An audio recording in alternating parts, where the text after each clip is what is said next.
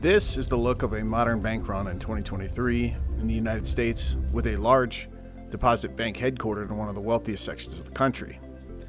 This trading week, ending today, Friday, March 10, 2023, we saw Silicon Valley Bank, the second largest U.S. bank failure, occur over a mere matter of a couple business days. Failure of Silicon Valley Bank, the backbone of the tech industry. It has been shut down by regulators. In terms of U.S. bank failure history, only the 2008 Washington Mutual Bank failure was larger in overall asset size before failure. Strange, because early this week, the now failed bank was bragging about how Forbes magazine for the fifth consecutive year had named the bank on its Financial All-Stars list. One of the outliers of this freshly failed bank is just how few of its total deposits were under the FDIC $250,000 fully insured limit. At the end of last year, Q4 2022, just 2.7% of Silicon Valley Bank's deposits were FDIC insured. So who then had a lot of their capital tied up in uninsured manner with this massive bank failure? 88% of Forbes' next billion-dollar startups, SVB clients. Half of all U.S. venture-backed tech and life sciences companies, they bank with SVB. 44% of U.S. VC-backed companies with an IPO in the last calendar year of 22, SVB. We are underemphasizing the second largest bank failure ever, and obviously the biggest one since the GFC. Roku currently saying that 26%, I reiterate, a quarter of Roku's total cash and cash equivalents are held with SVB. The company's deposits are with SVB, are largely uninsured, and they don't know what extent it can recover those cash deposits. So currently Roku, of course, the maker of the way in which you consume perhaps what you're watching at this very moment, 26% of its total cash and cash equivalents are held with SVB, and Ed, existing cash flow is enough for the next 12 months and beyond. Of course, this is a later stage company, a public company, and one that we keep a close eye on, currently falling 6% after hours. Beginning of last year, 2022, the bank's stock price hit an all-time high of over $700 per share. Now the question becomes, what further contagion and fallouts will we see in the tech and crypto space resulting from this historic bank failure? We were already seeing the largest monthly layoff announcements for U.S. tech companies going into this event. And given the worst U.S. bond market performance since 1871, many U.S. banks are still sitting on record-sized unrealized losses, with their bond portfolios illustrated here, this data through the end of last year, 2022.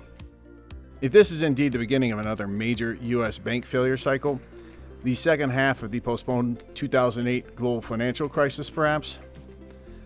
Time's going to tell, of course, but in the meantime, insolvent thrifts, otherwise known as failed banks, is only the first layer of the original inverse pyramid of eventual failing counterparty risk-laden assets that was illustrated by this cartoon made by former Federal Reserve Governor John Exeter. It's turbulent times like these where prudent bullion positions shine as the soundest portion of one's long-term value stored wealth, one without counterparty risk. Hello, on behalf of SDBullion.com, this is James Anderson with your weekly bullion market update. Before we go any further, smash the like button so we can share this content with other like-minded sound money stackers. Subscribe to our YouTube channel for more complimentary weekly updates to come, and don't forget to enter our free bullion giveaway. SD Bullion's Silver Eagle Monster Box Sweepstakes is back, and with it another opportunity to win 500 Silver Eagle coins just like this guy. Yeah, this is Kevin. Hi, Kevin. This is Dr. Tyler Wall, CEO of SD Bullion. I'm calling you to let you know that you won the SD Bullion giveaway of a monster box of 2022 Silver Eagles. Unbelievable. That is awesome. Sorry, I'd be a lot more excited, but I'm at work, so I can't really scream and holler too much. So click the link below, because the next big winner could be you. We had a slightly mixed week of trading for the respective two precious monetary metals. The spot silver price rallied a bit to close this week, finishing just over $20.50 per ounce bid. The spot gold price climbed on the bank trouble news today, hitting near $1,870 an ounce bid to finish this week's trading. The spot gold-silver ratio climbed a little bit on gold's relative strength versus silver, closing at 91 for the week. Following up on last week's SD Bullion market update, in which I made a point about Western gold investors being all but gone in this current market, at least on the institutional side. You can see on this chart we had massive net outflows from gold ETFs over the last 2+ years. Meanwhile, the spot gold price has hung in consistently trading sideways more or less in a range, we're not that far from nominal record price highs still. So why has the spot price of gold stayed so strong over this time frame? Well, global central banks, mostly in the Eastern world, are taking full advantage of relatively low gold spot prices as they're continually buying gold bullion. In 2023, we're still seeing volumes that are akin to volumes not seen since before World War II. This week, we learned of more large volume gold bullion buying data. Updates by Singapore, China, and other Eastern central banks were made. The following is a YouTube short I did updating followers on the ongoing government gold buying spree and trend. Record-sized government central bank gold buying in 2022 continues at a torrid pace to start this year 2023. Last weekend, the Monetary Authority of Singapore Central Bank website updated, adding an additional 44.6 tons of gold bullion to its official reserves in January 2023. This is the first increase since June 2021 and the highest monthly purchase on record back to August 2000. Singapore's gold reserves now total 198.4 tons. That updates net government central bank gold buying for last January at over 75 metric tons or nearly 2.5 million troy ounces. The spot gold price currently near 1,850 per troy ounce, so that's nearly 60 million of government gold buying to start January 2023. Central banks collectively are buying gold at a pace not seen since before World War II as they prepare to change the current US dollar-dominated monetary system into a more multipolar global central bank digital currency system.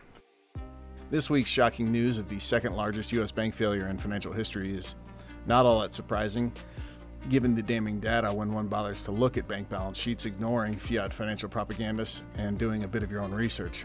Late last year, former president of the Federal Reserve Bank of Kansas City warned Financial Times readers that a potential U.S. bank crisis was brewing. Thomas Honig wrote the following in December 2022, and it's worth looking back and reading through because it's happening. The financial services industry and many of its regulators will tell you that America's largest banks are well buttressed against a potential 2023 recession as the Federal Reserve raises interest rates to combat inflation. However, the data are less reassuring. The country's 8 biggest banks have a buffer against unexpected losses of only about the same size that they had in 2006 as we approached the global financial crisis and the recession that followed. This is a period in which hundreds of banks failed and some of the largest were bailed out using billions of dollars in federal assistance. These 8 institutions, called Global Systemically Important Banks, GSIBs, because their size and complexity have an outsized impact on the domestic and global economies, now have tangible capital covering, on average, only 6.7% of their $14.7 trillion in total assets, according to the most recent Fed data. This crucial measure of financial resilience, called Tier 1 leverage ratio, is only 0.7 percentage points higher than recorded in 2006. In other words, the U.S.'s largest, most systematically important banks are almost as highly leveraged today as then. Should the economy experience a significant slowdown, it's highly likely that this level of leverage would negatively affect financial firms and intensify any recession within the U.S. and global economies. Banks should cautiously repair their capital buffers now before a possible recession undermines the public's trust in them. Following the crisis of 2007, 2009, and in response to public anger, Congress, bank supervisors, and banks themselves raised capital levels within the industry. Between 2008 and 2016, GSIB Tier 1 capital as a proportion of total assets reached a high of 9%. The ratio for community and regional banks also increased to between 10 and 11%. However, as the economy strengthened and the largest banks recovered from the shock, they successfully lobbied for legislation that would provide relief for certain capital requirements. With slim evidence, they also asserted that they were overcapitalized and that higher Tier 1 capital ratios caused them to take on more risk and to make fewer loans. The drive for lower capital requirements accelerated during the COVID-19 pandemic as an inflow of deposits put pressure on capital ratios and threatened to lower banks' return to investors. Over time, therefore, bank capital standards have slowly deteriorated as reflected in the current numbers.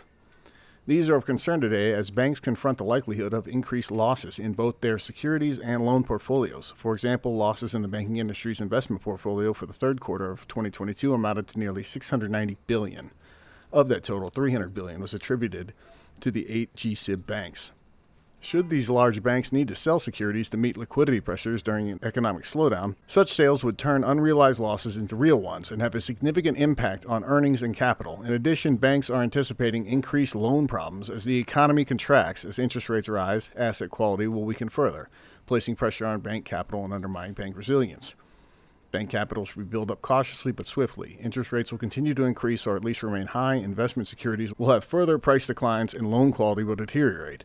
There may be legitimate arguments as to why the U.S. will avoid a recession, but one remains likely. Strong bank capital is an essential complement to active monetary policy in moderating the effects of any downturn that may develop. But as you can see, the second to last article pretty much nailed it, and we saw it happen real time this week with the second largest U.S. bank failure in financial history. Of course, we'll continue to monitor and report on future fallouts from this major bank failure event in future SD Bullion market updates to come. In the meantime, price premiums have slimmed and inventory levels on prudent bullion product options remain robust for now. That's all for this week's SD Bullion Market Update. As always, to you out there, take great care of yourselves and those you love. If you enjoyed this content, be sure to give our video a thumbs up. To keep getting bullion-related news and industry insights, be sure to subscribe to our channel. Finally, hit that alert button so you know when we publish fresh content.